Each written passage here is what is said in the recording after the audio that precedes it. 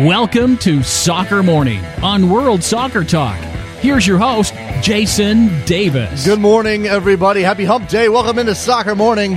Here we go on a Wednesday, firing off Champions League Day. We had Champions League yesterday, more Champions League today, both kinds. European, North American, CONCACAF Champions League getting underway tonight in Mexico City. Very much looking forward to that. Today is a full day of soccer. If you want to partake in various different versions of the sport, you've got the UEFA Champions League coming up this afternoon. You've got the CONCACAF Champions League coming up tonight. The United States U23s take on the Mexico U23s in a friendly in Carson. So that's on the agenda as well. We're going to cover all of these things today on Soccer Morning. As I've been doing all this week, since we announced it on Monday, I think it's time to review the situation as it relates to our big start on Sirius XM FC. And I say start because this show is not going away. This version of the program, the show that is Soccer Morning on World Soccer Talk, that's streamed on the web and available on iTunes after the fact, is not going away. And on YouTube. We're going to do that every day from 9 to 10-ish a.m. Eastern. The Sirius XM FC show from 11 a.m. to 1 p.m. Eastern is a completely different program. Completely different. 2 different hours. No video in that case. Only available if you subscribe to Sirius XM Sirius XM.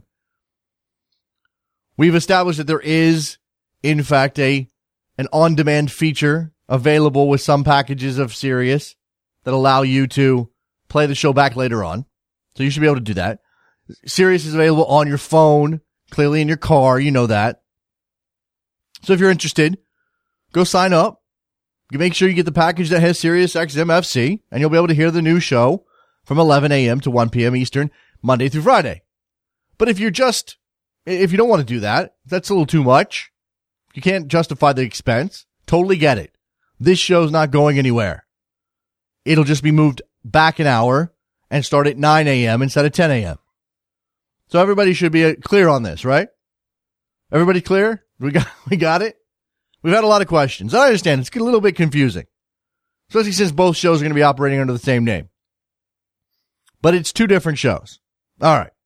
On this program today, Leander Shalakins to talk about the Champions League. We got those 2 matches yesterday. 2 matches coming up today. We'll look both backwards and forwards, get Leander's thoughts on how these quarterfinals are playing out and what to expect from the 2 teams that have already advanced to the semis and who might be joining them today. Also on today's program, our friend Eric Gomez from south of the border. Oh, sorry, I got my guests mixed up. I apologize for that. I think 5 minutes before the show, it still said that. Janusz Michallik will join us today. Janusz is excellent. I'm glad that we fixed that. Apologies. Janusz Michallik will join us to talk Champions League at 10:10. So in a couple of minutes. I got that wrong. But Eric Gomez is definitely on the show, right? Right? This is the fun of live radio. Eric Gomez on this show to talk about Mexico. We'll preview the Champions League final with Club America hosting in Montreal Impact tonight. We've got Cuauhtémoc Blanco going out as a champion. Copa MX final. Puebla beating Chivas Guadalajara last night 4-2. Blanco getting a hero's send-off last night on the shoulders of his teammates, being cheered and feted. Long career in Mexican football. 42 years old, Cuauhtémoc Blanco. A legend down there. A legend in certain parts of the United States as well, clearly. Miguel Herrera's decisions between the Copa America and the Gold Cup will be on my agenda as well. And we might talk about what Eric Gomez expects from that U23 team that's taking on the United States in California this evening. In the news, again, Champions League, top of the list. Barcelona taking down PSG 2-0. Neymar with a pair of goals. I always expected Barcelona to finish that off, especially since they had dominated in the away leg in Paris. PSG just not up to the task here. Lots of talent in that squad. But Edinson Cavani didn't get it done. Zlatan can't carry the whole load by himself.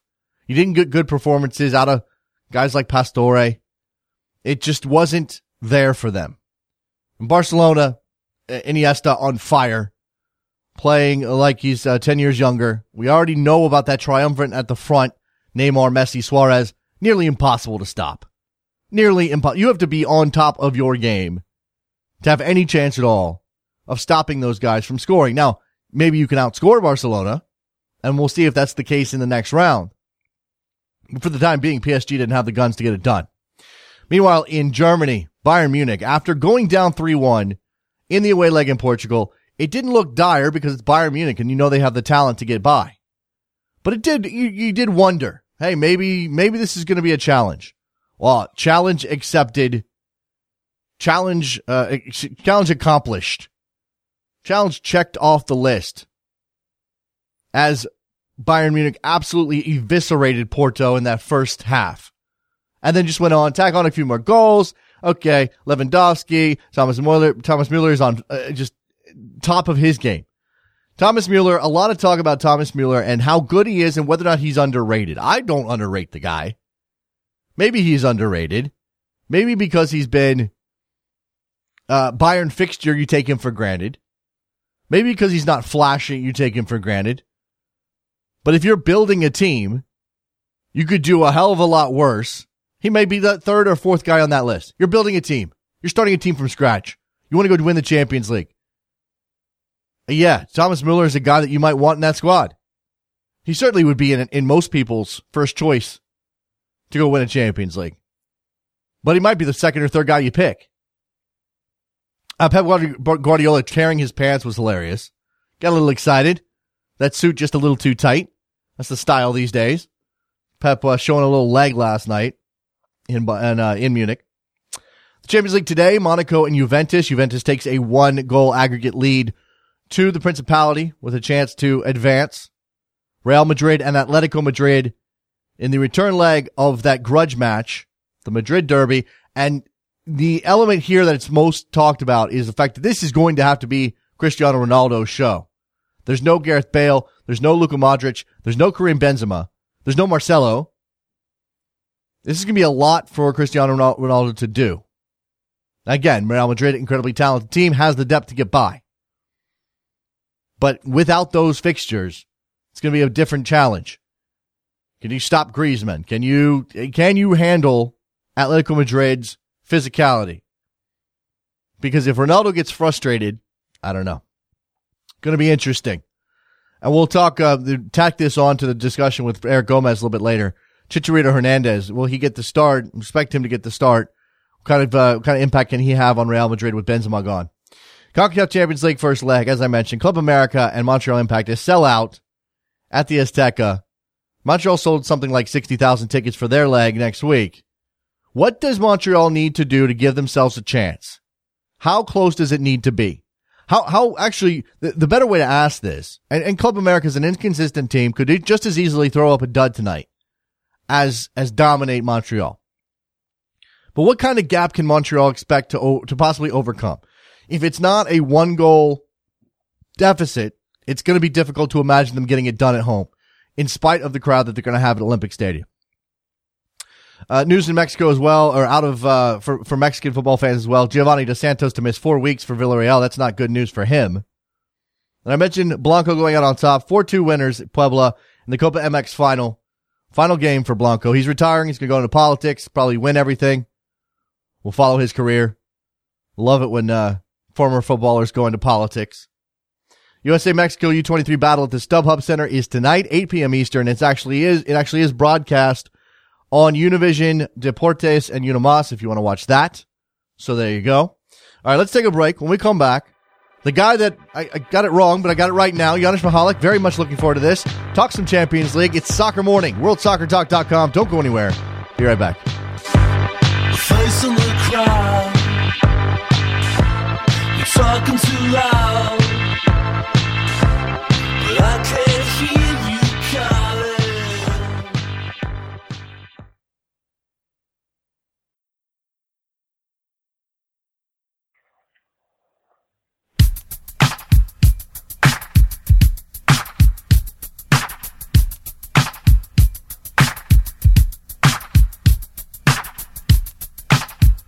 Welcome back to Soccer Morning on World Soccer Talk with Jason Davis. Here we go, talking a little Champions League with our friend Janusz.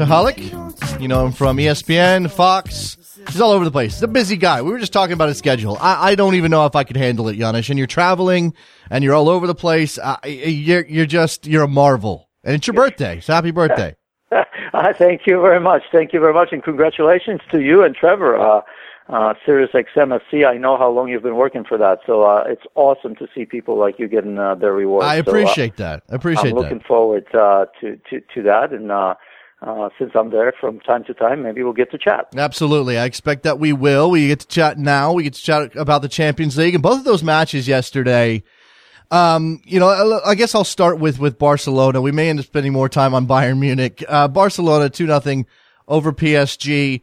And before we get to what Barcelona brings, Neymar with a couple of goals, Iniesta just, I don't know, I was going to say recapturing some glory, and I've seen some quotes from him that saying, I never went anywhere, which is true.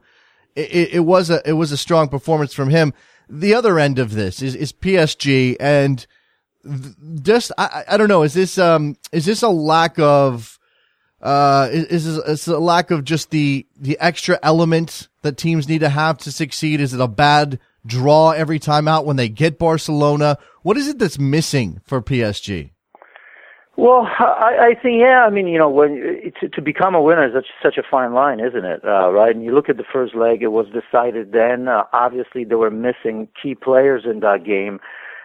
Look, it's not out of convenience that we're going to mention David Luiz, but when you look at both legs, I mean, he was guilty on, I could probably say 4 to 5 goals, right? I mean, look, that against any team, but especially against Barcelona, you have to be sound there. You have to have a unit that understands what defending means. And first and foremost understands that defending comes first if you're a defender. Because we forget about that, don't we? We talk about fullbacks that are bombing forward and we love it, right? We talk, how many, they're being encouraged to do that, right? But first things first, and that's defending. And David Luiz, he's not a defender. And it's it's worth repeating that because everybody knows that, but his managers, for some reasons, no matter where he plays. I know. And, and I hate to put it on him because, of course, it's never as simple as that. But, that's a start right there. I mean, I think they have players that are ready to step to that level. And they're close. I think you and I have chatted about it. I think they're closer to Manchester City. It's a new project, and we know. Look, it took look how long it took Real Madrid to get the La Decima. It's not that simple, even if you have great players.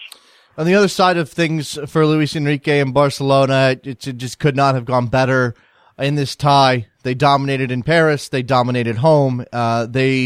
They may not. I mean, we're going to get to what Bayern Munich did to Porto here in a minute. But after the first leg, you sort of picked this out and said, "Oh, wait, look at this. Maybe Barcelona is the favorite to go on and win this title." They probably still are. And again, Bayern Munich was rampant against Porto. But what is it about Barcelona? And again, when you have that trio of attacking talent, that's almost impossible to stop. That's going to paper over a lot of cracks, but are they a complete enough team to go out and get this done? If they end up playing somebody like, let's say Atletico Madrid comes through and they have to face a team that's going to maybe do a better job of locking them down. I think they are a better team. Let's not forget, they got hammered by Bayern Munich, right, because of that lack of balance. But defensively, you have to say that they're much better. I mean, how can you not say that? Piqué is playing much better. Mascherano's always been steady for them, right? But then you look at it like somebody like Jeremy Mathieu, right? No-nonsense defender who understands what defending is. On set pieces, as we've seen in La Liga, he scored a couple goals, right? And you could argue that he should have been a starter over Mascherano. So all of a sudden you have Luis Enrique that actually has choices in the back. Remember last year or the year before, he had no choices. You look at that and he says, oh my God, defensively this is a disaster, right? So I think you have to admit that they're much, much better. Again, I think Iniesta's just coming good. We have to say that. And he understands that. Yeah, he's never left, but he's never been the same. Right. This was the sort of run that defies what kind of player he is. It's just incredible. So, that's a plus. Busquets has had injuries. He's as wonderful as it gets if he doesn't go down to ground too early, of course. We know that's a minus in his game, but overall, Don't let the haters tell you, oh, he goes down this and that, because he's a marvelous, marvelous player in that position. Exactly what you need in that. And look, I mean, Suarez is coming good. You knew it was going to take time, right? You knew, the 6 games, whatever it was, I can't remember now, at the beginning of the season. You pay the price for that. I still don't think he's a 100%. But if he gets that extra 5%, say, that's a huge difference, in the latter stages of La Liga and the Champions League. And Messi is Messi. It's as simple as that. So I think they are deeper. Rakitic, for example, what an addition he has been, right? I mean, he's your, Xavi, and I'm not trying to compare the two, but, we knew Xavi was part of the reason that Barcelona struggled, right? Because he was kind of getting older and you couldn't get as much out of him. In comes Rakitic, early on he had to adjust. Now he's doing a great job. So yes, this is a much different and a better Barcelona team. However, as you said, I mean, it's a fine line, and Bayern Munich is going to be a one, obstacle to negotiate, and so will Real Madrid, Atletico Madrid. I mean, you can't, even if I were to tell you that Barcelona is even better than they were, say, in 99, 2000, when they were winning it all, there's still no guarantees, because, there's 2 or 3 teams that can, over the course of 2 legs in the semifinals, that can deal with you. Yeah, absolutely. I think this is going to be interesting to look at, and depending on how this tournament plays out and what Barcelona actually accomplishes, there's going to be some comparisons to the Pep teams. And obviously Pep is still in this tournament, having a major influence on this tournament. But a little bit of talk, Janusz, for those who have become attached to Barcelona, whether it was 4 or 5 years ago or even before that, the difference between a Pep Guardiola led Barcelona and what we're seeing now under Luis Enrique. Different use of press, although you see that Luis Enrique is using that, but maybe, not the same as Pep did. I think you have some young players that, and the press goes with the white players that we have to mention, because Pedro is, Messi and Neymar don't have the same role. Messi was more central. When you look at Pedro, the runs that he made behind the back four, the little diagonal runs, were incredible, right? Remember at that time, I have to be honest with you, I didn't really know who Pedro was, to be quite honest. I don't think anybody did. And if they did tell you that they knew, fair play to them, right? I mean, here's a player that scored in that year, if memory serves right, I think they won all trophies in the world, right? Like 6 trophies. Yeah. He scored in every competition, right? And remember how he was used. So I think when you look at Neymar and Messi, I think they were a little bit more direct, even with David Villa, although many suggest that he was a source of frustration for Pep Guardiola in a way, but he was still wonderful the way he got to the byline, right? Remember his tight runs. We even see that here a little bit, in MLS right now. So I think that's different. I think of Suarez, Messi, and Neymar, players that maybe use a little bit more touches on the ball. Mm-hmm. They still like to combine and get on the end of that, right? Those 1-2s where they get in front of goal. But I don't think you see as much of that, early ball out of the midfield. What Iniesta and Xavi were great, where they would find, right, that beautiful threaded pass through, and you could see Pedro and Villa from time to time, and Messi slashing through, right? Mm-hmm. So I think that is a big difference, if you remember, to those years. Not to say it's worse, it's different. And as I said, I think the high press is there now. You can see that Barcelona is coming back to that. But I'm not sure that it's as effective as it was under Pep. But it's probably not because of the players that I mentioned that aren't here. And when we talk about Neymar, Suarez, Messi, when they're all on the field together, it's been true in this tournament to a certain extent. Look, they obviously they're all part of the chances that Barcelona creates more often than not. But you have this dynamic where one day it's Neymar, and he, like yesterday, scores a couple of goals, leads them to a victory, finishes. Last week it was Suarez. Or the first leg it was Suarez, excuse me. Then you have, obviously you have Messi doing what Messi does, but he's not, maybe not as streaky, but he certainly can be, if Neymar isn't playing well enough or Suarez isn't getting his chances, it's going to be Messi. It's almost like they're taking turns here. How do you account for that when you're a defender, when you're setting up to attempt to stop Barcelona? How do you account for any of that? Well, you just don't. You hope for the best. When you have that sort of quality, in that sort of movement, you have to be disciplined, and you can't chase. I think the teams that start chasing those three, they're going to be picked apart. So you have to let them come to you. You have to be nice and tight, right? And just, and time it perfectly. But I think a lot of times you chase it. And by the way, I want to add to that, the success of those three, what's remarkable here, and we have to pay attention, is remember when they came, I think we all were saying that they're going to need an extra ball, right? We thought they were going to be selfish. We weren't sure, how is Messi going to embrace Neymar, and Suarez to a different degree. I think that's important, not just to give credit, especially to Messi, I think, because he's their star, but to Luis Suarez, that he did find a way. And by the way, and Messi's willingness to play wide. Remember, he didn't really want to play wide. Yeah. And, under Tato, and in many ways, he played more central, didn't he, right? And all of a sudden you see him allowing Suarez coming in there, because that's, I think we agree, it's probably the best way when he comes. And Suarez can drift as well.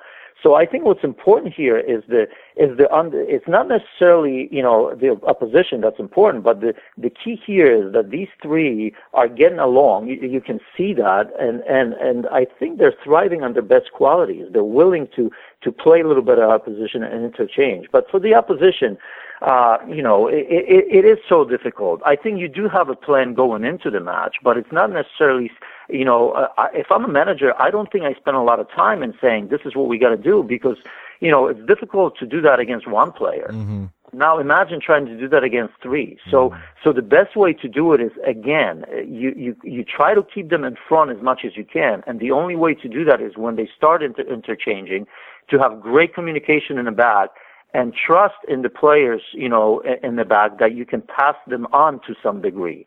Because once you start chasing, say Messi comes from this, from the wide position inside, you almost have to have that fullback kind of let him go, right? Mm. Because the moment you start chasing him, he's going to find that overlapping run of say, Dani Alves or whatever it may be. So sometimes you do have to leave them. I kind of, before I move on here, I want to talk about Bayern Munich clearly. It almost feels to me, and this is, I don't like cross-sports analogies very often, Janusz, but this is a little bit like the Miami Heat teams that had LeBron James. You felt like Dwayne Wade, LeBron James, Chris Bosh. How do they get all these guys the points they need? They went on and won a title. They can work this out. That's why they're the best players in the world. But are we still talking about Barcelona now or Bayern Munich? Well, Barcelona. I said Barcelona. That was my last little hit there. Yes, I mean, there's a lot to be said about pure talent when you have a lot of it. Where the role of a manager is to let the players play. I mean, that's as simple as that. They're going to come good. Manchester United may be a good example here, right? I mean, I'm not a huge fan of Van Gaal in general. Just rubs me the wrong way. But I kind of never gave up on them because, I looked at it when they struggled, for example, throughout the season, right? And you're saying as a player, you're saying to yourself, they got to come good at one point. By default, they've got to. There's just too much talent on that team to be doing what they're doing. And yes, I'm sure Van Gaal, had his philosophy, and maybe players finally bought into it, whatever it may be. But at the end of the day, these players are that good. They're, teams like Barcelona, Bayern Munich, Manchester United, Real Madrid, they're so deep that the players, by the sheer quality, will find ways of winning in a number of games or the big games. Let's talk about Bayern Munich, who, again, came back home, down 3-1 in their tie against Porto. It all set up for a pretty shocking upset. Yes, Bayern Munich's having injury problems. Yes, they're going through a bit of a rough patch. But, Porto still, made their chances count, in Portugal. And they go to Bayern Munich, and it takes all of 45 minutes for the Germans to turn it around. What did you see specifically from the German Giants, and how much credit for this do we give to Pep Guardiola? Well, I think, again, you always do, I suppose, but, as a sucker punch, that early goal, and I mean, how quickly they scored. Sometimes you have to, is Porto that bad? Of course they're not. They showed their quality in the first leg. We all know over the years how good they've been in selling and buying talented players, but it's, when it goes against you, it happens. I've been in games like this where there's absolutely no reason or explanation why that happens. It just does. It's an avalanche of quality, right? So now you look at two teams, and on one hand, you praise Bayern Munich, you talk about depth, the players that they were missing, right? And there's a number of quality players that they were missing. But there's still so much you can go to that, obviously at home with that sort of crowd, it can happen for you. On the flip side, look, I mean, you clearly watching this game, this is one of the few examples when you say the players that are missing just caused them. And now, I don't know if you look at Alexandro and Danilo, the two fullbacks, right? Yeah. And you look at the goals, I mean, all crosses, all headers, right? Yeah. You just have to say that if those two were there, it may have been different. Now, what that difference means, maybe Porto still goes out. Do I think that there's going to be 6-1? No, because never mind the defending that they would have done, but they would have asked questions in the wide positions going forward, because you know what Danilo does. There's a reason why he's going to be going to Real Madrid, and even Alexandro. They would allow the likes of, Jackson Martinez and others to play. Those guys didn't play because they were under tremendous amount of pressure. So Porto doesn't have that depth. Yes, they have a number of players, but they had players in those positions, that were playing out of positions, and two key players, and they got punished from those positions. So let's not overcomplicate it. Yeah. Pep Guardiola and Bayern Munich took advantage of that. And the funny part is, you can say there's no Ribéry and there's no Robben in those wide positions, right? But I wonder, and by the way, when I say this, I only mean for certain games, I almost think that this was a blessing for Bayern Munich.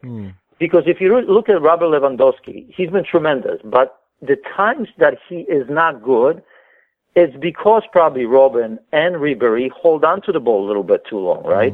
If you watch Robert Lewandowski, put the ball in front of goal, and he will score. And he can score every which way.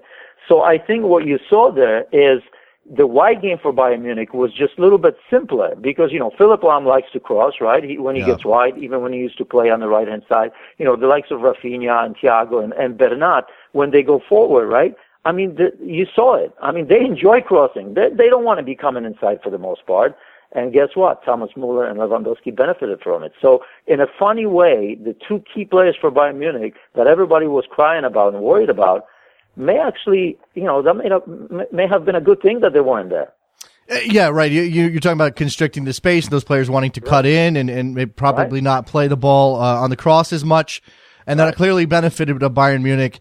And I think that there's something to be said here, Janusz, for the sheer amount of depth that Bayern Munich has at its disposal, whereas a team like Porto, who, knows how to grow players, but is much thinner after the first, after their first line, is without those two defenders you mentioned, Alexandro and Danilo, and they just don't have quite the quality behind those players to fill in the gaps. Bayern Munich could miss Ribéry and Robben and Schweinsteiger and Alaba, and hey, we're okay. We still have all these other guys. Yeah, I mean, you look at that midfield, and that may be your midfield anyway. I mean, there's no guarantee that Schweinsteiger, I think he's a wonderful player, but there's no guarantee with Thiago now. You saw how good he was, back from injury. You have Xabi Alonso and Philipp Lahm. I mean, it doesn't get much better than this, to be quite honest. I mean, Götze, Lewandowski, and Muller, that doesn't sound bad. I mean, it's just so much richness in that team. It's scary. And, and of course when they don't play well, which we've seen, in the first leg, you say, oh my God, it's easy to reach for the ones that aren't there. But that was simply because Porto were wonderful. And, the sort of momentum Porto had in this game, right? It turned around and Bayern Munich had it. And, sometimes you just can't stop that. I can't tell you in how many games I've been where you just see it coming, you know what to do, but there's just isn't enough time. It's just coming at you, and you don't have time to even make those 2 or 3 passes to just kind of stop that, right? And psychologically, I think, I don't have to tell you. I mean, how many goals they scored? 5 goals in the first half in 25 minutes? I mean, you look at Thomas Muller, who I saw it, come under pressure a little bit as of late. I'm going, you guys are crazy. I mean, this is guy, I saw the guy's 25 years old and 27 Champions League goals, right?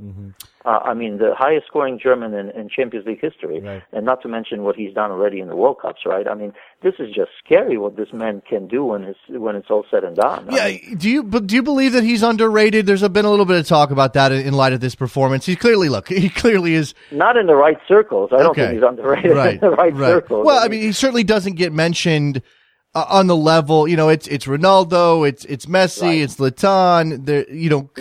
He should be in a different way. Pure skill, of course, we can't compare him to Messi. They're different players. They're doing similar jobs, though, right?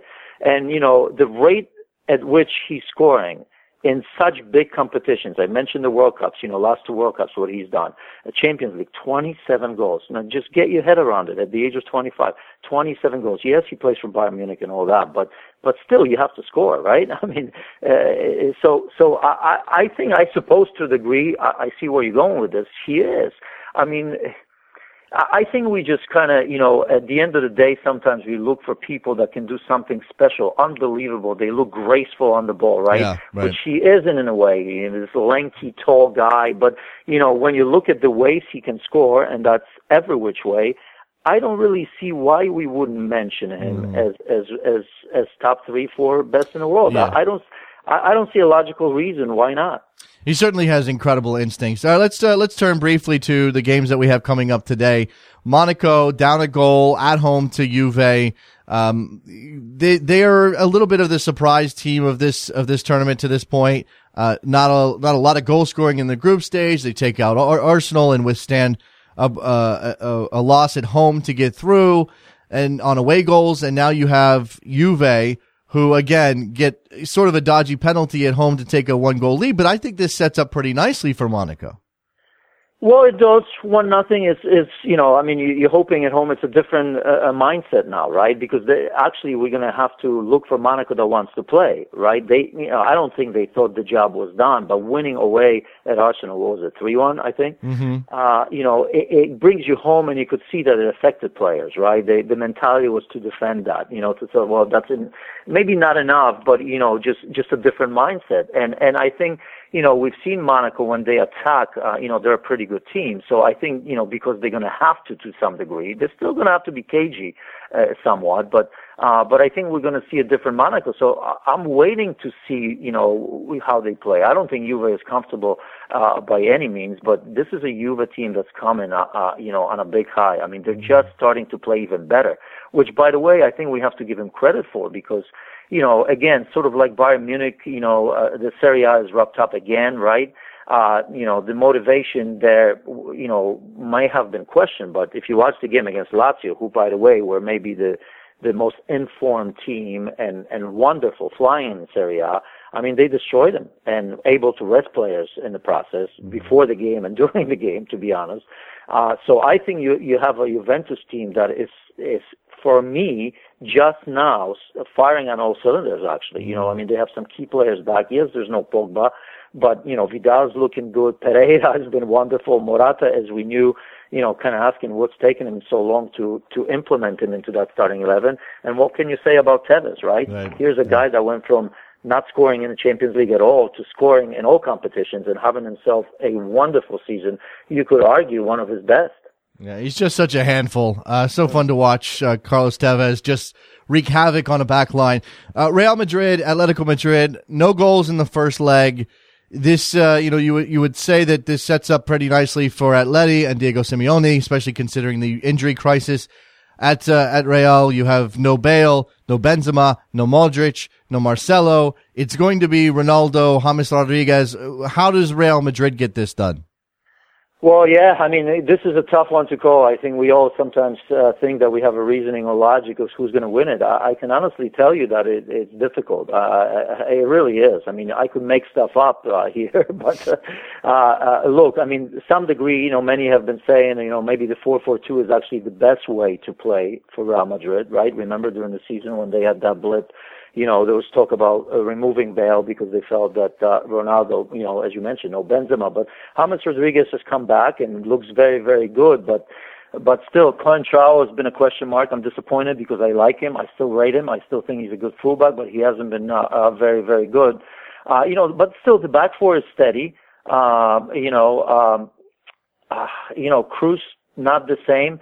I think Atletico will be, they of course were the happier ones, even though they only drew at home, but they didn't concede. Yeah. I think it sets it up nicely for them to sit and look to counter.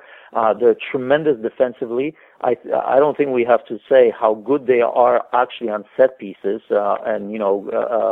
Miranda, I think there was a question mark about him, or Godin, sorry, I can't remember now actually, but it looks like they're going to be playing. So Oblak, we've seen how good he's been. Yes. I think on paper, you'd have to give a chance to Atletico. And let's not forget, I mean, when was the last time that Real Madrid actually beat Atletico? I think it's like 9 games that Atletico Madrid are undefeated against Real Madrid.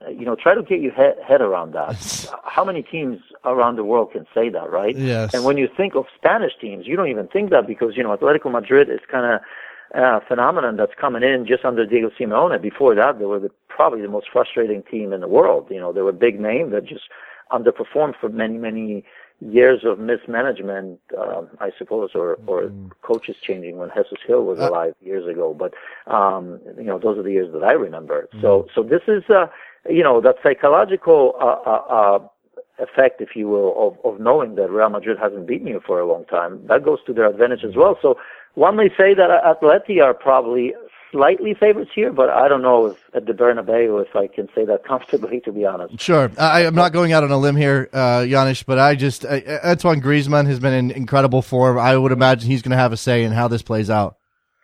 Oh, yeah. I mean, what a story he has been, right? There's no questions about that. But I think, strength in the midfield. Suarez is not there, but Thiago, we've seen, can play. Matter of fact, Thiago was the one that picked himself in that midfield for a long, long time, and Suarez is coming into it right now. Koke, Thuram, where do you go? But, what I like about them is that back four, though. The back four and with Oblak, I just think they're going to make it so difficult for this undermanned Real Madrid team. But Antoine Griezmann is that, a little bit of a whiz, I suppose, that Atletico has always had, right? I mean, They've always been good with striker. Mandzukic, to me, has been disappointing, but he's probably do a good game as well. Janusz Michallik, ESPN, Fox, TSN, I'm hearing. He's also now, I guess, my colleague at Sirius XM FC, so that's good as well. Happy birthday again, Janusz. Thank you very much for your time. We'll have you back soon. Thank you very much, guys. I appreciate it. There goes Janusz. Good stuff from him on the Champions League. Let's take a break. When we come back, Eric Gomez will join us. We'll talk a bunch of stuff surrounding Mexican football. Cuauhtémoc Blanco retires a champion. Don't go anywhere. Be right back.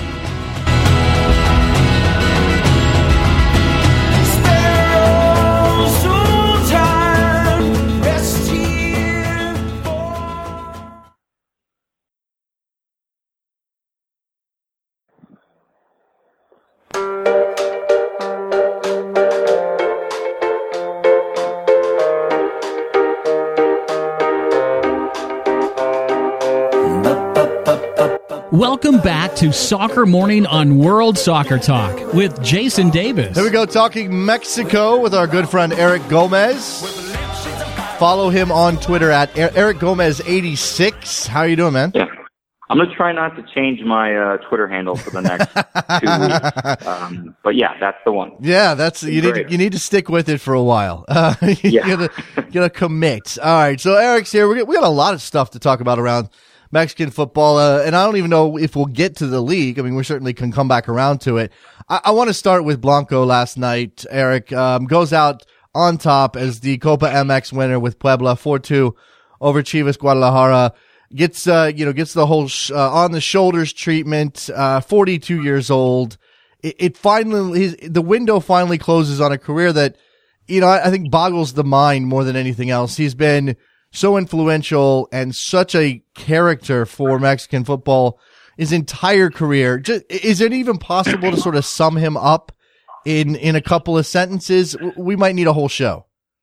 Yeah, we might. And I think Cuauhtémoc is one of those rare cases that translate beyond the Mexican game and can absolutely get a whole lot of people talking in the United States, not only because of what he did with the national team for so long, but also his time in MLS, and he was great for Chicago. I remember 8 years ago when he left, everybody in the Mexican media game were thinking that this was maybe just the old retirement move. I'm just going to go in and cash out for the next 3 years and maybe take it easy. And that was absolutely not the case. I mean, he gave it all he had, and he was fantastic. He became a cult hero in Chicago. And the many times that I visited Toyota Park in those days and saw Cuauhtémoc in action, it was great to see him take the challenge as seriously as he did. But to answer your question and to try and define him, I think the best way that I can do that from the vantage point of the present is to say that, Cuauhtémoc was the guy that linked 20th century Mexican soccer with the 21st century, with the now. A couple of things to realize here are he played with Hugo Sanchez at the club level with Club America back in 1992, 1993. So that's how far back his career goes, that he's able to connect with arguably the greatest Mexican player of all time on the pitch.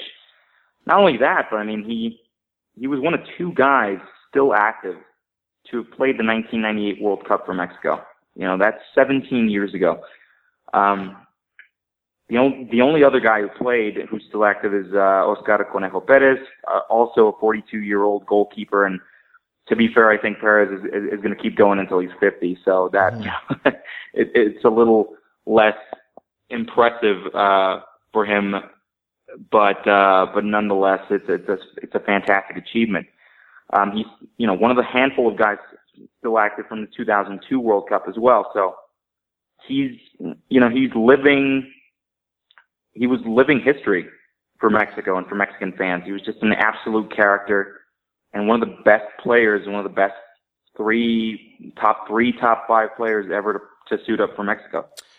So much about him is fascinating. Even if you're on the other side of the fence, as I am clearly as a U.S. Fan, he did so much that became iconic. That was that transcended sort of those moments that there've been great players throughout the history of that rivalry, or just for Mexico in general, and maybe they don't have the same panache. I don't know if that's the right word. I mean, he had that shuffling, gait when he ran, and he, the goal celebrations, and just the little flicks and just the things that he could do that you didn't necessarily expect a player, because he never seemed very athletic, Eric.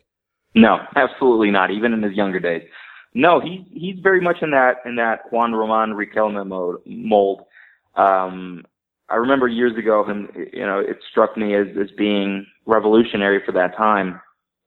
This was probably late 90s, early 2000s, but in Mexico, this was not the type of thing that would be said out loud. And Blanco essentially derided, he knew that he was bigger than life at that point. He said, what, my only bosses are the ones in the stands, and I play for them. And if I do something on the pitch that pleases them, it doesn't matter if the manager on the touchline is not as pleased. So he was entertainment, pure and simple. And you would see that when he would take advantage of the biggest stages to do whatever it is that he could to make people smile, make people clap. And again, I go back to that 1998 World Cup against South Korea where he did that bunny hop move and pretty much put Mexico on the map during that World Cup and made it so that people would pay a little bit more attention to that team, the same way, a guy like Miguel Herrera had people paying attention to Mexico in 2014 because of his antics. And Cuauhtémoc did his on the pitch. I mean, he did them in a live game situation. So it was great to see. Again, he's one of those guys that has a resume that is very difficult to match for any Mexican football player. 1999, the only Confederations Cup win for Mexico. He was a big part of that. He was a big part of the complete and absolute domination that Mexico had over the Gold Cup and over the region in the late 90s. And he's pretty much the entire reason why Mexico was able to qualify for the 2002 World Cup anyway. He came back from a very, very gruesome injury, a knee injury that kept him out for the better part of a year and pretty much wrecked his chances to build a steady career in Spain. Comes back in a very crucial game against Honduras and then scores 2 goals to put Mexico through to the World Cup. So he's had this kind of cult hero status for a long time. And to cap a 22-year career off with a trophy and against the team that, again, he hasn't played for America in 8 years, but he is most closely identified with America, and he played for the team for the better part of 15 years. So to have the old horse, the former America player beat Chivas in his last game and to lift up that trophy, it was just an amazing moment. Now, Mexican football will be poorer for the lack of Cuauhtémoc Blanco on the pitch, but is he going to be around the game? I mean, I know politics are on his agenda. Yeah, politics are on his agenda right now. I think I'm not going to delve into a Mexican politics lesson on Soccer Morning. But, it's pretty clear to me that he wants to remain in the public eye, and a big part of that would be to go through with this campaign, help out some of his friends in the political arena. In Mexico, you need 5% of the votes in a popular election to remain active as a political party. Otherwise, your register is canceled. There's no question to me that Cuauhtémoc Blanco is going to get more than 5% of the mayoral votes for his election. He might get a significant amount more. I'm not sure he's going to win, but he said that his plan B, so to speak, is to go to Europe for a few months. He's very good friends with Marcelo Bielsa. Bielsa coached America in the 1990s. He says Bielsa is one of his idols and has asked him many times to go visit him in France over the last year. He says he'll go visit Leo Benhacker, the former Real Madrid manager who also managed America in the early 90s. Benhacker, of course, involved in the Dutch game. So he's got some friends in high places that he's going to take advantage of in order to study and just get a feel for the managerial game. I'm pretty sure that he's going to come back in the next 2 to 3 years, and he's going to find a job as an assistant coach somewhere. And, I see him coaching probably before the next World Cup. Whether he's going to be coaching a big team like America, I don't know. That's pretty difficult to tell, and he's made a lot of enemies as well as friends over the course of his career. And currently, the Club America president, Ricardo Peláez, is not a very good friend of Cuauhtémoc. So I think there would need to be a regime change for him to come back to the club that he loves the most, so to speak. So it's definitely going to be interesting to see him evolve from the style of player that he was to the style of manager that you can only expect him to be, which is, just a flashy guy, wearing maybe not the most expensive suit, but jumping around and screaming, a little bit in that Piojo mold, for sure. Absolutely. Speaking of the club he is most associated with, Club America, in the Champions League final, first leg tonight in Mexico City against the Montreal Impact. I'm not saying anything anybody doesn't know when I say, excuse me, Eric, that Club America is a massive favorite in this tie over 2 legs, but we would expect them to build that lead tonight. And yet there may be some question over whether their heads are always on straight for these things. Do you expect Club America to get the job done? We're seeing a lot of Jekyll and Hyde from Club America, and I think there was a lot of speculation as to whether they would even get past the semifinal because of some of the results that they had been accruing in the league. Certainly not the best results. They came back, they stormed back, and beat Herediano 6-0. Then they turn around and they get clubbed at home, 4-0 by Querétaro, and Ronaldinho scored a couple of very lovely goals.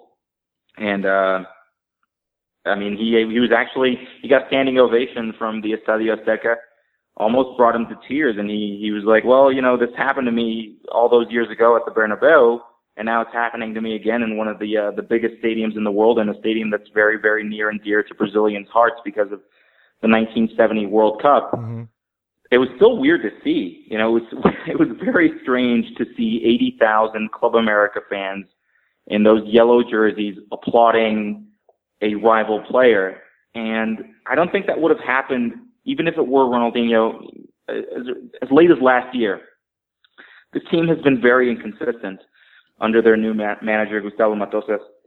You can definitely ask questions of them in certain areas. I think that the change from the 4-4-2 or, the 4-2-3-1, as it were, with Antonio Mohamed, shifting into a 3-5-2 or a 5-3-2, whatever, has been difficult on the team. I think Matosas expected it to be smooth because they played under that system with Miguel Herrera in 2013, so not too long ago. But again, in Mexican soccer, 2 years can be a lifetime. You can have 4 managers in that period. It doesn't really make Yeah. make any difference. Right. So they're really having trouble defending against quick teams. And I know that Montreal have given other Mexican teams like Pachuca a rough time, especially just kind of, I don't even want to call it a counterattack, a pure counterattack strategy, but I know that when they've decided to go into that mode for even short periods of the match, they've been very successful. So I would be very wary of America's back line against guys like Jack Mack in this game. And I certainly would hope for Club America's sake that they strap their, a very English thing to say, but they strap their shooting boots extra tight, because they've been missing the target on some seemingly easy chances over the course of the last few games. Even during that 6-0 game when they were pretty sharp, you got the feeling that game could have ended 10-0 or 12-0 because Herediano was just so shell-shocked. They didn't do a good enough job of completely exploiting that advantage, but they got the job done. Right. So it's a difficult thing to predict now with Club America. Are they the favorites? Yeah, they are the favorites. They're at home. They've got probably the best team, if you want to look at that roster, in CONCACAF. Mm-hmm. And a few of those guys should be playing in Europe. But whether they are able to translate that onto the pitch for 90 minutes or 180 minutes, that's going to be hard to tell. So I think the first 15 minutes, if Montreal can survive the first 15 minutes of this game without conceding, then they've got a very good chance to get a good result out of Azteca. I'm going to be looking for a couple of things from Montreal's end. You mentioned the speed game. Dominic Aduro is not he's not a finisher. He's not a guy you trust necessarily to score goals, but he can cause problems, certainly. So we'll see if he's an influence tonight. And then the back line for Montreal, they have to be careful. Samari and Kamara, both card risks waiting to happen. Samari in particular has been playing pretty rough through this tournament, so I don't know exactly how he can approach this, and the atmosphere is going to be a problem for Montreal. I just can't imagine you walk into the Azteca, a full house in attendance, and think that you're going to just take a deep breath and get through it. Right. Oh, well, the deep breath part is important too. A lot of these players have not been even exposed to a just contamination-filled atmosphere such as Mexico City. Sure. I understand. I mean, I think the best part of this game for Montreal is the fact that it's not during the daytime. I mean, if this game were even at 5 p.m., I mean, it's been very, very hot here in Mexico City, hot and muggy, 80-degree weather. When it doesn't rain in Mexico City, it gets very, very nasty, and the blue sky turns into just a grayish muck because of all the smog in the air. That's been the case. It hasn't rained in Mexico City for the last week.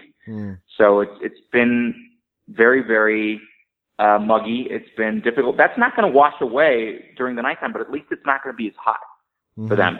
So that makes their speed game a possibility. Aduro, you mentioned, again, there are a lot of guys that can really hurt Club America if you want to play that game. So I would definitely hope that they push back a little bit when the Impact have the ball, but it's just not an easy thing to do, really, to walk into the Estadio Azteca, especially for a final, and to just block it out of your mind. The game has been sold out. I mean, it's sold out during the pre-sale for Club America season ticket holders.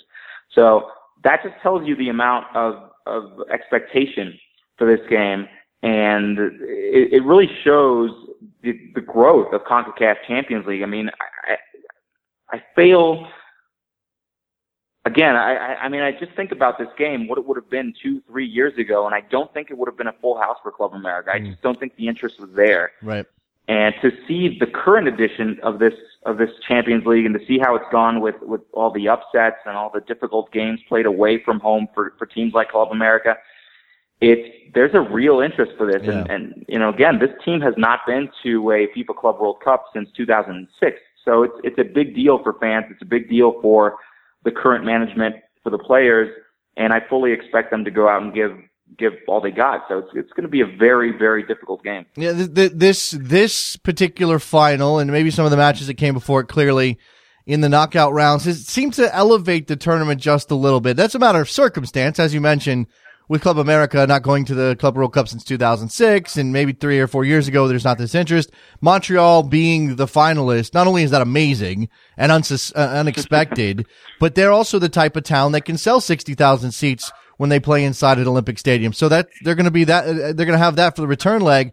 They just need to keep this close. We'll hope, from MLS's perspective, from Montreal's perspective, for the casual fans' perspective, the nonpartisan, just want to see Montreal keep it close at that return leg, have something left in it. Before I let you go, Eric, and I'm running out of time before I have to take phone calls, I want to just touch on the Mexico U23s taking on the United States tonight in Carson, California at the StubHub Center.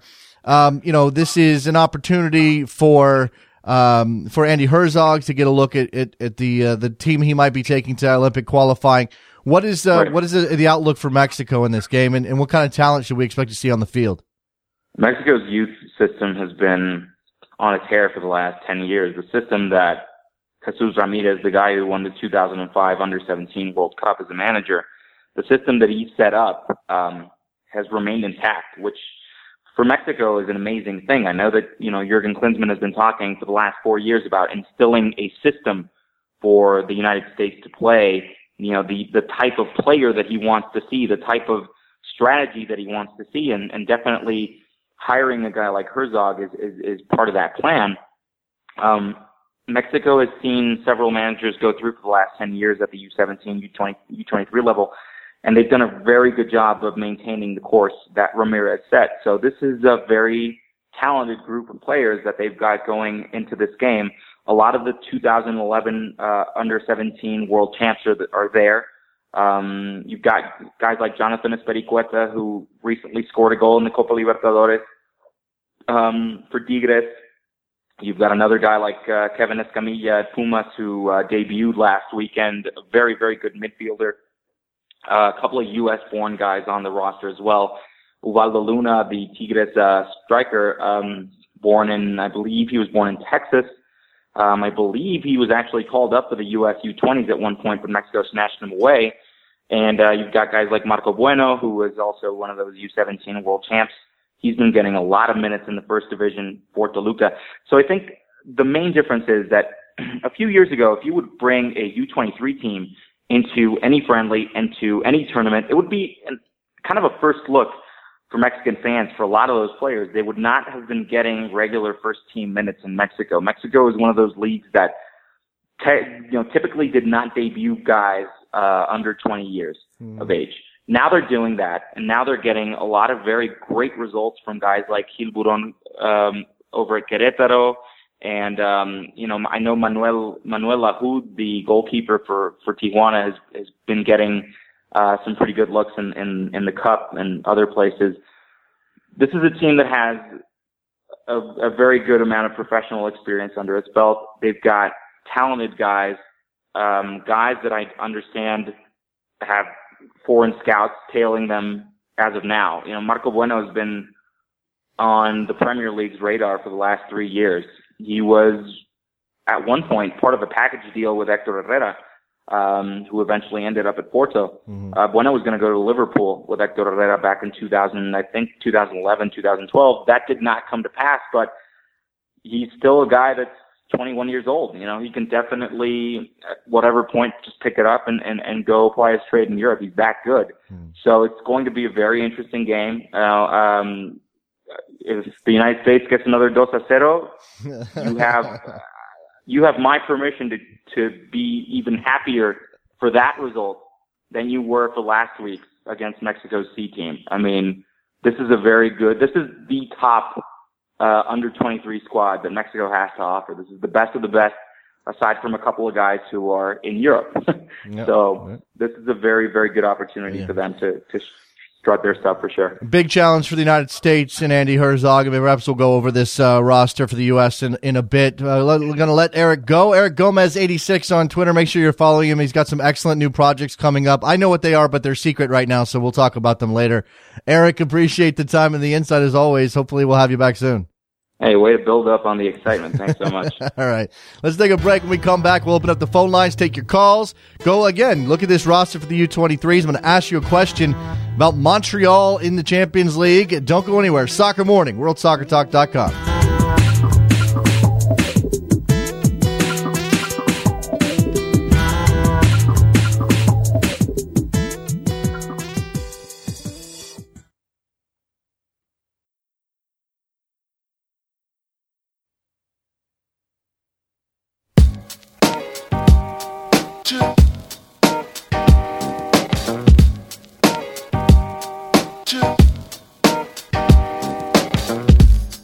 Welcome back to Soccer Morning on World Soccer Talk with Jason Davis. There we go, back on Soccer Morning. Phone lines are now open, 646-832-3909. Dial it into your phone.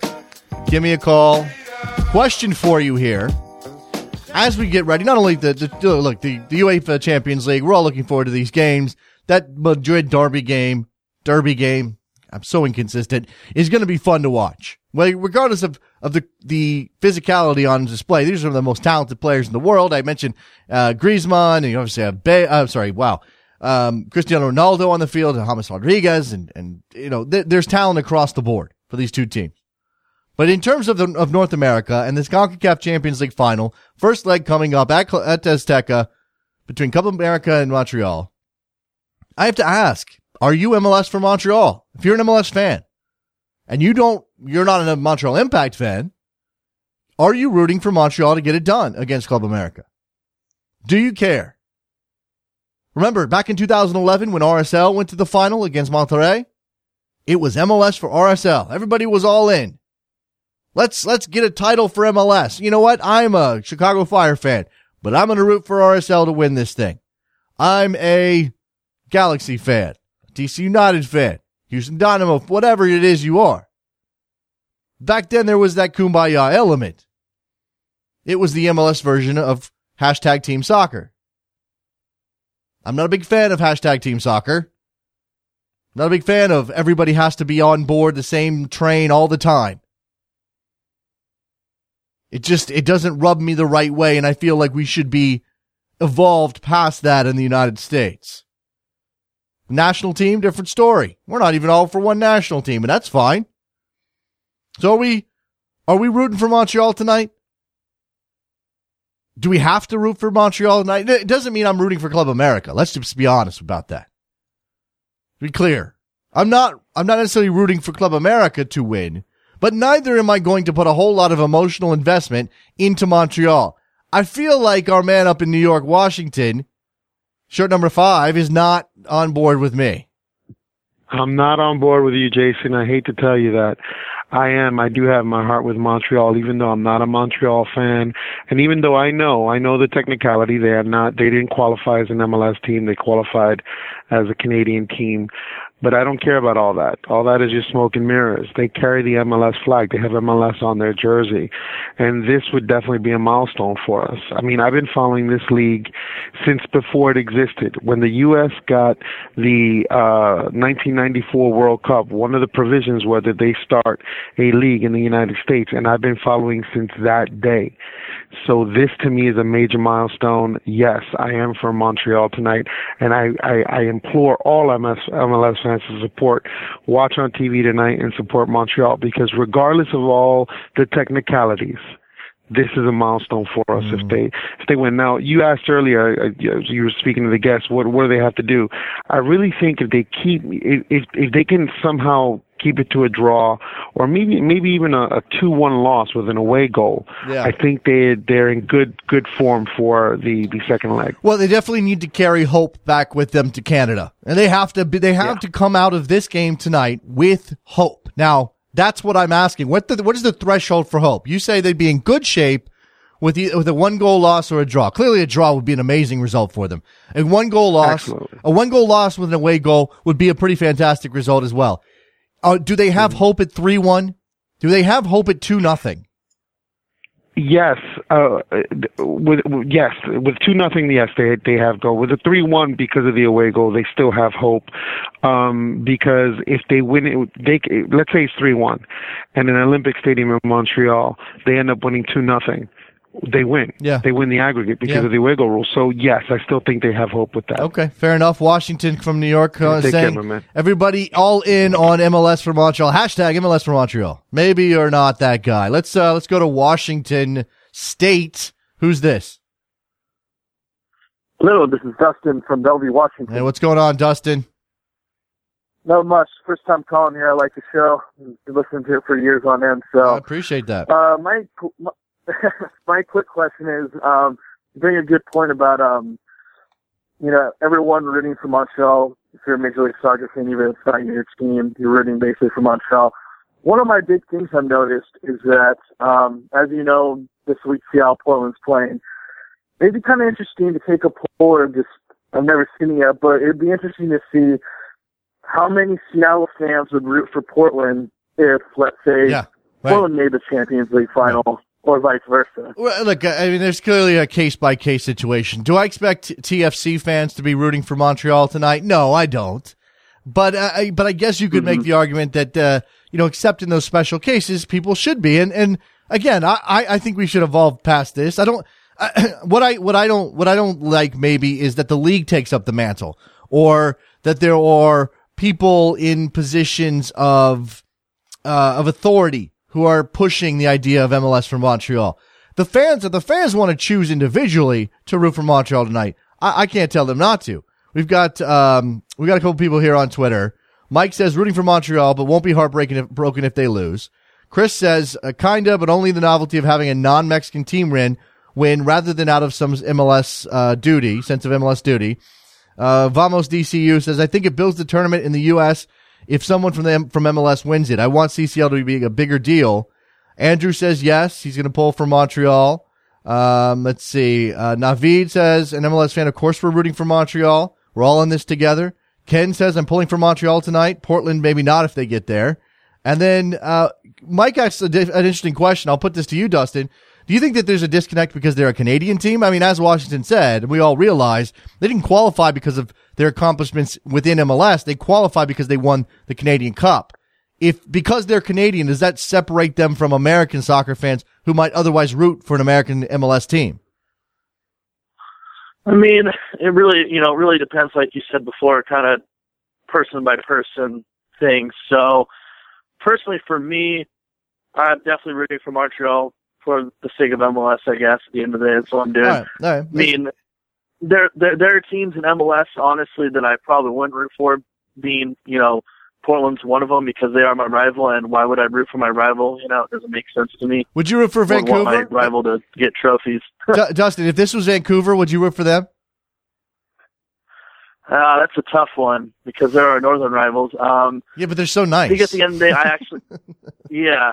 I don't even know at this point. Right. I probably, as a fan, I probably would, All right, fair enough. Rooting for Portland, it would be the hardest thing for me to do. I could just never do it. And I know for a fact that there are Portland fans out there, or Portland Timbers supporters, Timbers Army supporters, or whatnot, whatever support you want to call them.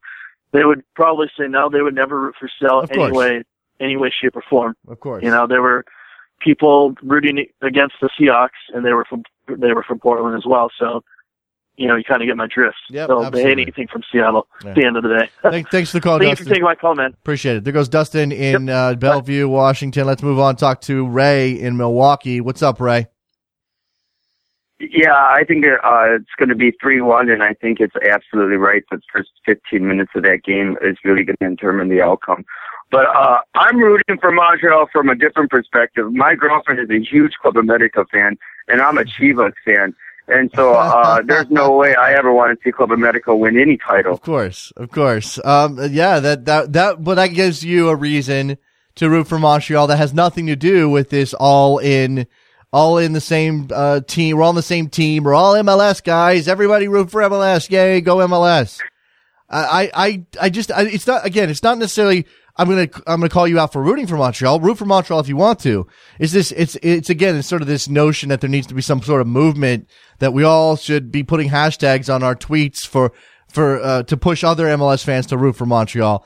I don't think that that's necessary anymore. I really don't. And I don't think that you should care. Look, I want MLS to be successful nationally and across two countries, the U.S. and Canada, because it'll benefit the league in the long run, especially with TV rights money and everything else. But I also want people to care about their team. I don't give a crap about any other NFL team but mine. I don't give a crap about any other baseball team but mine. I don't know why that would be different in this situation with soccer. That's true. The only time really is when money's involved. That's the only time that you really should care if it's not your team. But I just want because I gotta live with this girl. You know what I'm saying? She's already gloating the fact that they have one more title than us now. And the way Club America's form has been, one good game and then they have one bad game. So if they have a good game tonight, they'll probably have a bad game on Sunday. Yeah, but okay, that might be good for you, but that's not going to be good for Montreal because they need that bad game to happen tonight. And as we just talked about with Eric, they felt Querétaro on the weekend, so there goes the bad game. They're going to come back with the Dr. Jekyll element of it. I appreciate the phone call, Ray. Thank you. Have a good day. Ray in Milwaukee. Ray in the Milwaukee might be verging on a shirt number. There's a couple other candidates out there. I know Eddie in Brooklyn is angling for a shirt number. If I can get Eddie in Brooklyn on the line, I'll probably give him the opportunity to pick his number. But he hasn't called in over the last couple of days, and we just came up with that idea the other day. 646-832-3909 is your phone number. Maybe you saw this bouncing around Twitter this morning. Interactive map or whatever this is, a map of English team support by tweets. So it's a map of the world, and it's color coded to show which teams are supported where when it comes to the English Premier League. Arsenal and Chelsea are the most followed teams in the United States. Trevor, I'm not saying that. Trevor's made a terrible pun. I'm not doing that. Arsenal, Chelsea, the most followed. Is that surprising to you? I mean, I'm not surprised that Arsenal's popular. I'm definitely not surprised that Chelsea's popular. But I think I had this sense that Manchester United was the most followed, most tweeted, most talked about team in the United States. I always felt like Manchester United had an established base of fans here that despite their setbacks for the last couple of years, that they were still on top of the heap when it came to American soccer fans. Guess that's not the case. I can't get this to scroll so I can look at the rest of it and tell you about it, but needless to say, it's all over the place. I think SiriusXM-FC actually tweeted it out this morning as well, so go check that out. I've seen these Facebook ones usually. The Facebook ones, there was a Facebook one for MLS, I think last week or 2 weeks ago. Sort of identified what teams are supported where in MLS. And you look at that map and some of the spots didn't make sense. And obviously you don't have a whole lot of data in certain areas of the country. There are some counties, I think, that probably don't have a lot of tweets about MLS. Is there counties out there? It's definitely true. There's going to be counties out there in this country that have zero Facebook posts or comments or tweets about MLS. Right? Dan on Twitter here. As a West Ham fan, I still root for English teams in Champions League despite rivalries. Is that usual? Is that commonplace? I would love to know. Is that a common thing? There are countries out there with zero Facebook posts, period, because they haven't gotten it yet. It's a very good point, Trevor. I hadn't considered that. Counties haven't got, they don't have high-speed internet yet. Let's see. Brian Carlos says, I don't think so. Would Rapid fans feel differently if it was FC Dallas or something? I don't think so. In terms of rooting for Montreal in this tournament. Dan Wolf 02, MLS is a one team club with 20 branches. The support for communism is hilarious. So there we go. Got to get those digs in and on MLS. It's really not one team club with 20 branches. It's not. Because these things are not as clear as that. Because a club's identity is what you make it, or what you believe it to be. It's a nebulous concept. What is a club made up of? It's made up of the fans, okay? Over the course of 10, 20, 30, 40, 50 years, those people change and turn over. Your new generations. The ownership of the club is going to change. The management of the club is going to change. The chairman of the board the board itself is going to change. The players are definitely changing. So what makes a club a club? The stadium, maybe, if you have a permanent place to call home. Seba, I'm not saying your name. It's no different than cheering on your conference in college sports. Well, that's something I think is stupid. So now you know where I stand on that. I'm not a big fan of SEC. It makes no sense to me. Rooting for Montreal because I think the sooner an MLS team wins CONCACAF, the better. Believe MLS and the U.S. men's national team need each other, says Richard. Well, this is obviously a Canadian team, clearly, but I guess it reflects back on the rest of MLS. Does it reflect on American soccer at all? There's American players in this team, but does it reflect on American soccer? John in Texas wants to talk about this. What's up, John? Hey, Jason, how you doing, man? I'm good. Good, man. I wanted to, I don't mean to necessarily beat a dead horse, but there's one comment that you made that I wanted to talk about. And you said you follow your NFL team, and outside of that, you don't necessarily care about any other NFL teams. And I actually agree with you on that. I'm from Dallas. I follow the Cowboys. I really have very little interest in any other NFL team outside the Cowboys. But sure. but no one else in, I call it league play. No one else in NFL play represents me, and so I think we're not necessarily talking about the same thing from a. You're right. With respect to the CONCACAF Champions League. No, of course I don't. Right. Care, really about Montreal. The Cowboys aren't going out into the world flying the American NFL flag and playing against teams from other places attempting to win a title. I get that. That's definitely a different dynamic at play here. Yeah, so and that's all. I want to say that, and I agree with you. Maybe this whole hashtag, campaign for Montreal is a bit much. But I will be rooting for them tonight. Okay, fair enough. If they lose, I'm not going to go to the local watering hole and drown my sorrows all night long. I don't care about them in that way. Right. But I will be rooting for them tonight because I certainly have. Club America doesn't do anything for me. My team doesn't play in Liga MX. Well, is it binary though? I mean, I guess that's the question. If you're not rooting for Club America, do you have to root for Montreal and vice versa? I don't think that's. I mean, I'm going to watch this game as a sort of a dispassionate observer. I mean, I'll be thrilled to see Montreal go through. Thrilled for their fans. Thrilled for all the people who do care about them going through. But I myself am not tying my self-worth, my league self-worth, meaning because I'm an MLS fan, I'm not going to tie that to this game or to this championship series. I'm just not going to do that. I got to move on. Thanks for the call, John. John in Texas. Let's talk to Rick in Philly. Probably last caller of the day, Rick. What's going on? Jason, I wasn't even going to call in, but when you're talking about, why you support these clubs and all, and why you would choose in each matchup, I mean, do I hope America loses? Yeah, absolutely. I hate Mexican football, and if MLS does well, it's good for all the teams in MLS. But when you look at teams, I'm going to support an EPL team even though my team doesn't. That doesn't make any sense to me because the division there, those are independent entities. MLS, there's sort of a rising tide element to that. But if I did root for an EPL team, I don't think I'd be rooting for Manchester United or Chelsea, God help us, to do well. So you're telling me that if PSV had a nice run in the Champions League, made it to the quarterfinals, and Ajax was done, that you wouldn't be pulling for PSV? Not even remotely. I'd be actively rooting against PSV. Okay, fair enough. And I think that's. But again, that's a rivalry thing. I mean, no, I know. It gets down to why you support a club, and if you support an MLS team because you believe that soccer needs to improve its position in American society, then you'd support MLS as a whole. If you support a team for ideological reasons or for stylistic reasons, I'd support. I support Ajax. Therefore, I support Bayern because I like Louis van Gaal.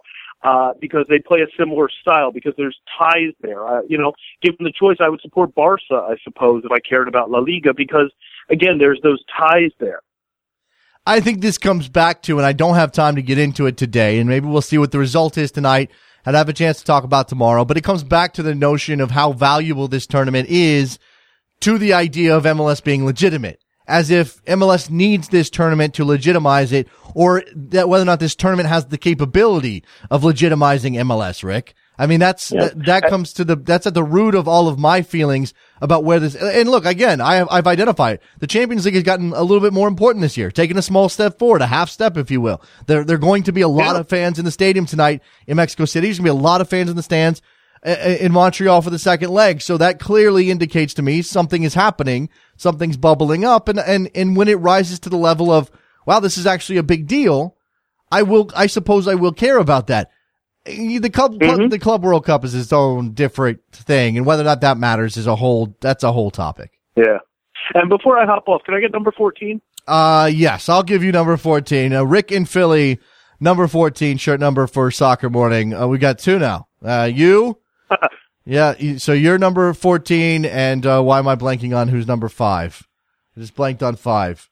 Oh, it's my man. Wasn't it Washington? Yeah, it's my man Washington in New York. It's been a day, and we got a lot of stuff going on around here. Rick and Philly, appreciate the call, man. There you go. Rick's the last caller of the day. Let's wrap up this episode of Soccer Morning on Wednesday. Again, a full day of soccer. Gonna go home. You're gonna watch some Champions. Well, you're not gonna go home and watch Champions League if you're working, but I'm gonna go home and watch some Champions League. You're gonna try to watch it at work. Follow the stories as they happen in Madrid, in Monaco, and then tonight we've got the Champions League of North America, Club America, and Montreal, and then the U.S. So I'm not sure the timing, but whatever. USA, Mexico in the U23s from the StubHub Center. That'll be a good time. We'll talk about all of that tomorrow. Make sure you go to backheel.com/store, buy yourself a mug right here. There's the mug. Clink. Make sure you go to 30fc.com to buy yourself a Soccer Morning t-shirt. And worldsoccertalk.com is your home for pretty much everything on world football. It's definitely the home of Soccer Morning. worldsoccertalk.com/live if you want to check it out as it happens. Anything else, Trevor? Am I done? We wrap this one up, I think. I think we're probably finished. Thank you very much to Janusz, Michallik, and Eric Gomez for joining us today. We'll have two more excellent guests for you tomorrow, I am sure. We'll talk to you then. See ya.